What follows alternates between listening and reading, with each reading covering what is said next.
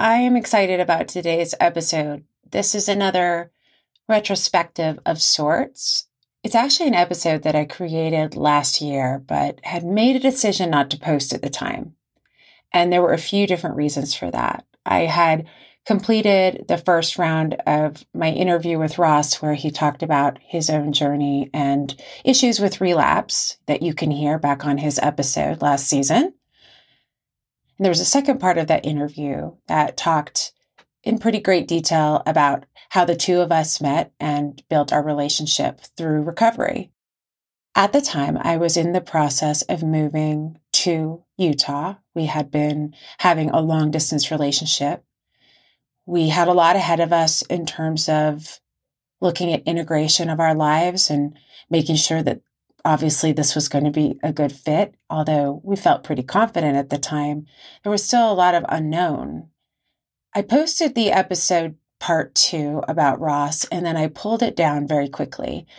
And there was a couple of things that led to that. The first one was reservations that I had around not wanting to feel like this bond that we were beginning to form and this relationship that we were building, that I was exploiting it in any way. It just felt maybe a little too fresh to go there. And so I wanted to kind of keep this one just for us for a while until we knew where things were. That's just what sort of felt like the appropriate sacred thing to do at that time. The other reason has to do with the 13th step.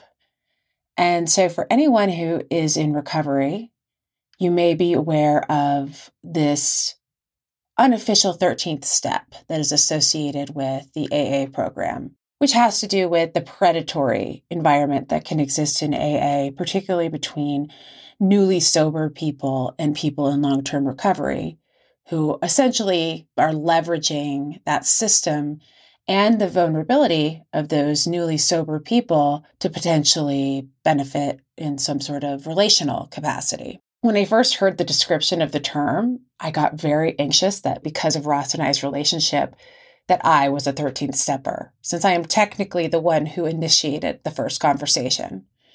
In both of our cases, we had some sustained sobriety under our belt. Our lives were in a position to be able to handle a relationship. Prior to actually starting to date Ross, I had done quite a bit of work related to my issues with relationships and intimacy. And I had taken a really extended time off from any sort of dating. Ross was in a place of just starting to date as well.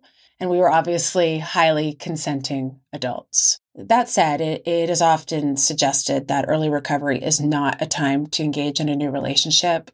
And I will say that I agree with that. As we continue to dig into this season and the topics in this season, and I'm making regular comparisons to earlier recovery experiences and what's happening for me now, it's impossible to do this without the context of my relationship. And so I thought the timing was right based on last week's episode where you heard Ross and I discuss our connection through music. It seemed like the right time to go ahead and get this portion of our discussion from summer of 2021 posted and out to you. We talk about how we met and what it was like dating in recovery. And there's a lot of I hope you enjoy it. Are you moving a lot? Yeah. Okay. Yeah, I was practicing karate. Do you think that maybe for the purposes of the podcast that you could stop? I guess, but it's kind of like asking me not to breathe. Are you hitting your microphone? That's what I'm saying. It could be on my shirt. Okay, try to take your shirt off. I'll take my shirt off. I want to know what happens. Mm-hmm. Let's see. How does that feel? Any better? Oh my God. It is better. Well, I knew it. Are you still doing karate? Yeah. Okay. Are the blinds closed? No, they're fully open. Oh, cool. This is for everybody. This is for the world to see. Yeah. You're not scared. No, I want them to see my skills. I happen to be moving to the state that Ross lives in, and I asked him to go over to the apartment that I'm hoping to move into because I found out that I got it. And he had just been backpacking and he went, and dealing with plumbing issues. So he's probably covered in a little bit of sewage. Is that right? A little bit of everything. Yeah, right. Yeah. And this particular apartment, it's on the bottom floor, but there are tinted windows. And Ross was checking out the patio, scoping this place out. I'd put down my down payment. So, like, as far as I'm concerned, this is where I'm going to live. And Ross suddenly hears the door open.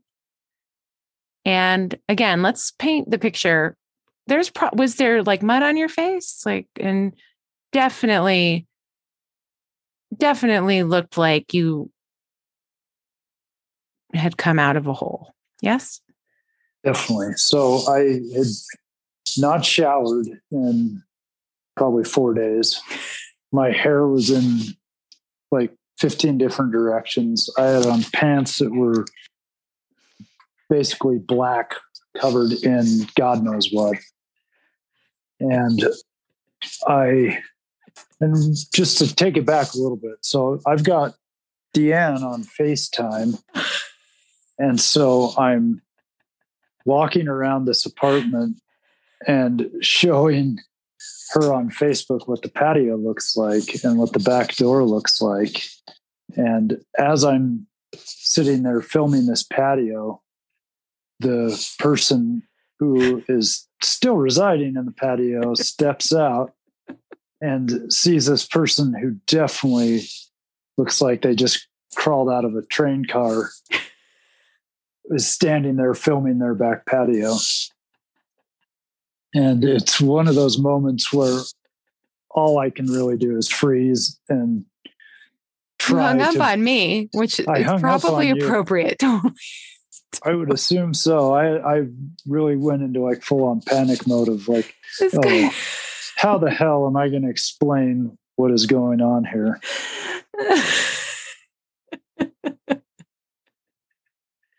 I'm sorry. I love it so much. Yeah. I mean, if I were this guy and I saw this dude covered in shit standing outside my patio with his phone, I would have been a little bit freaked out. So I can't blame him at all. It was all me, but luckily we worked it all out. And then afterwards we hugged it out. Yeah. Everybody's cool. Everybody's cool. Mm-hmm.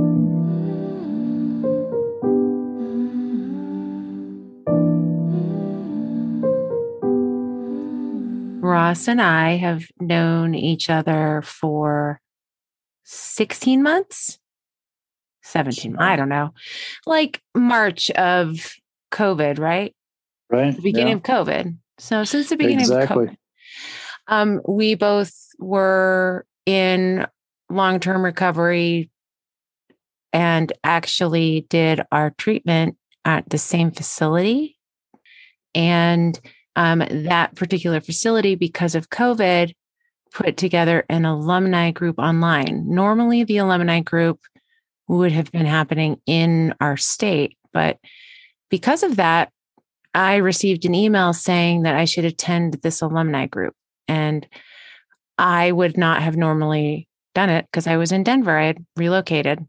And I decided that I would because I haven't talked about it a lot, but COVID was, just a very introspective time for me. And I put a lot of time and effort into my recovery because I was, fairly isolated. And so groups like this, this online group, as well as several others that were really impactful for me, have really been game changers for my recovery track. But anyway, I hopped onto this meeting. And I'm pretty sure you were on the first one that I attended. Yeah, you were. I believe so. Yeah, I remember. I remember the introduction of Deanne. Ah, yeah. And there were like 3 or 4 other people on there with us as well. And it was a weekly meeting. And I continued to participate. I think both of us were pretty regulars in the meeting for several months. And then there was a big gap. It stopped for like a couple of months in the summer, and then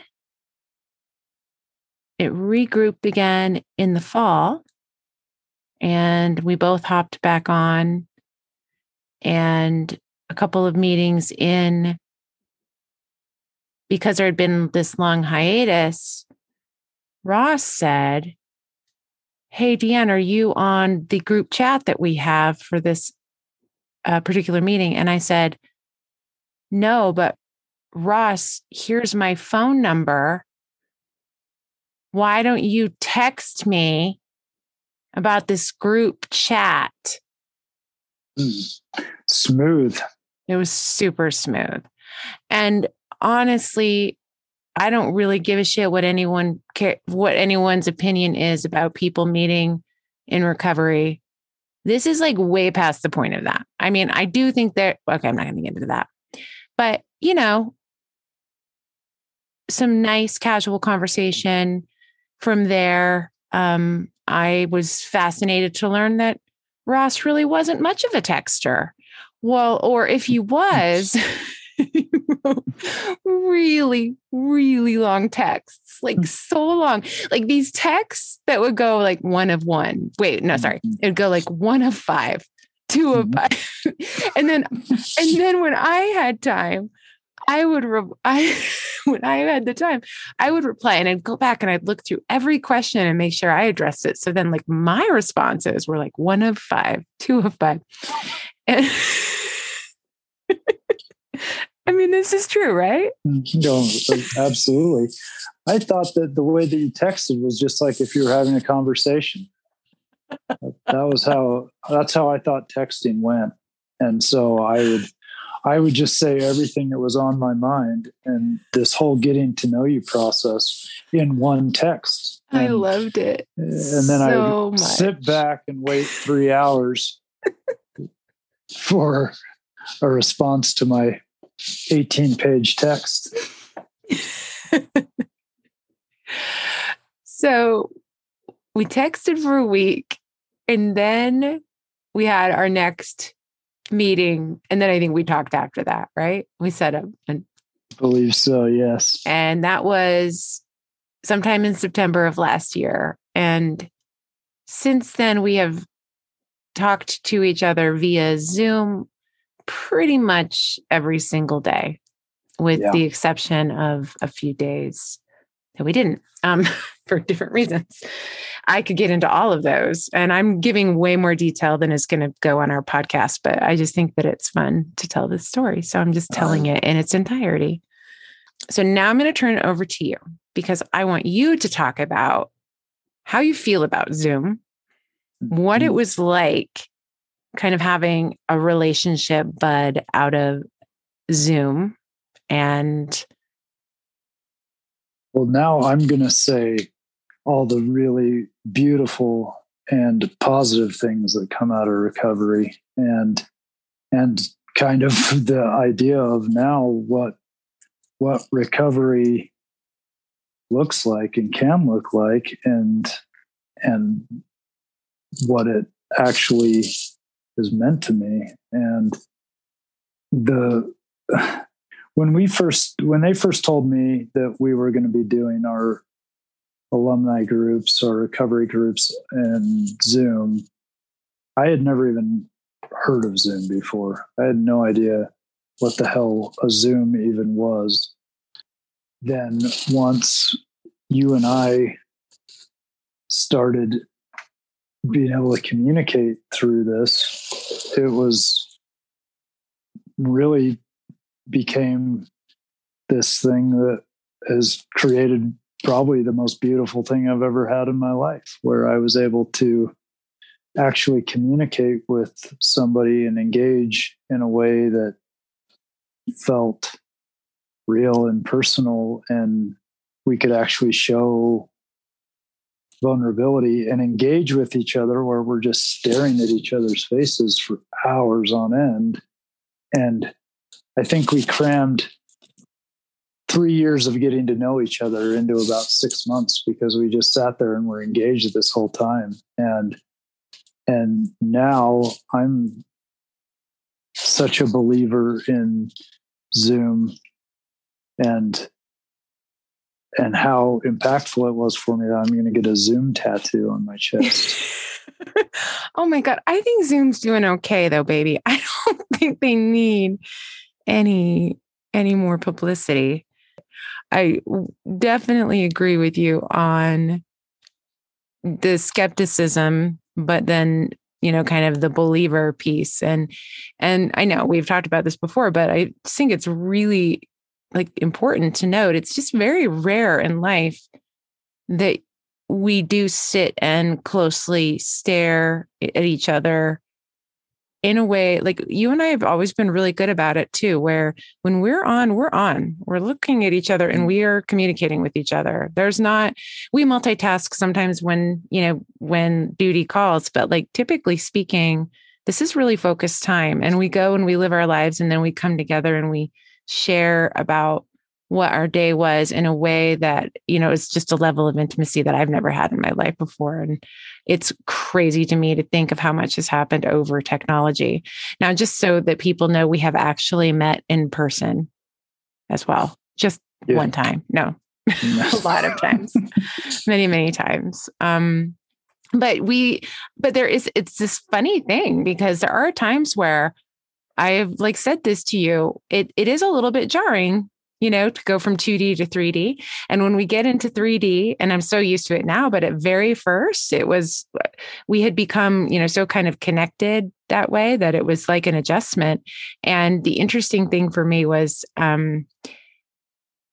that there are times when we are together, that when you do certain things, you remind me of the 2D version of you that I got to know on Zoom. It's super weird. It's it's like a paper doll or something. But it's crazy. I will have so much affection for this last year of our lives, as hard as it has been to, kind of develop a relationship long distance.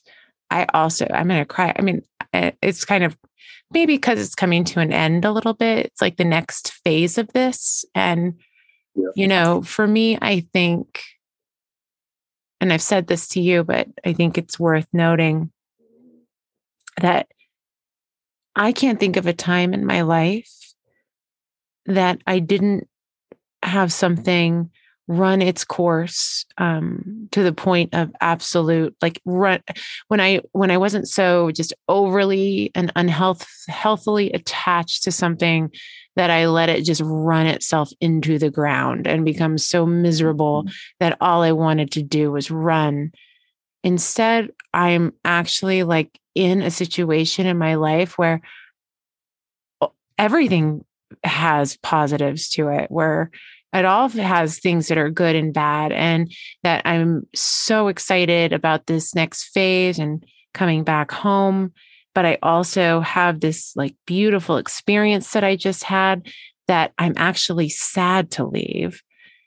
And you're a part of it. You're a part of it in the way that you have been, my Zoom partner and the person who supported every day for me in a way that is just, it's just amazing. But now I would like to say a few things to you. I didn't write any of these down, but it should come pretty naturally to me. First of all, I just want to speak to the human being that I see, whether in 2D or 3D. And first of all, again, the depth of the story that you just shared, it doesn't even begin, though, to speak about this amazing, interesting, nuanced human being that all of these difficult situations have created. And I see it, and it's beautiful. And it starts with the fact that you have so many layers to who you are, from your interests. This is a human being who is creative and artful, and also incredibly caring, incredibly just, I haven't ever experienced somebody who really genuinely loves the process of taking care of his people and making sure that they are happy and comfortable and loving what they're doing, and then seeing you take joy in that. I just think it's just this beautiful quality. You are an amazing dad. You are wise. You are pragmatic. You work hard. You have an amazing work ethic. You are talented. You make me feel seen more than any other human being that I've met in my life.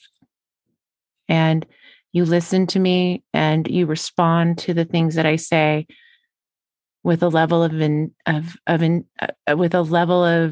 connection that make me feel like I can do bigger things that have really like genuinely helped me rebuild my own self-regard, because it absolutely was in the trash can. And it still is sometimes. And you provide this voice of just reminding me of who I am and that I'm okay. And I haven't ever had that. I have always felt very alone. So it's kind of amazing. Holy shit, baby. You're going to make me cry. I'm so touched by that.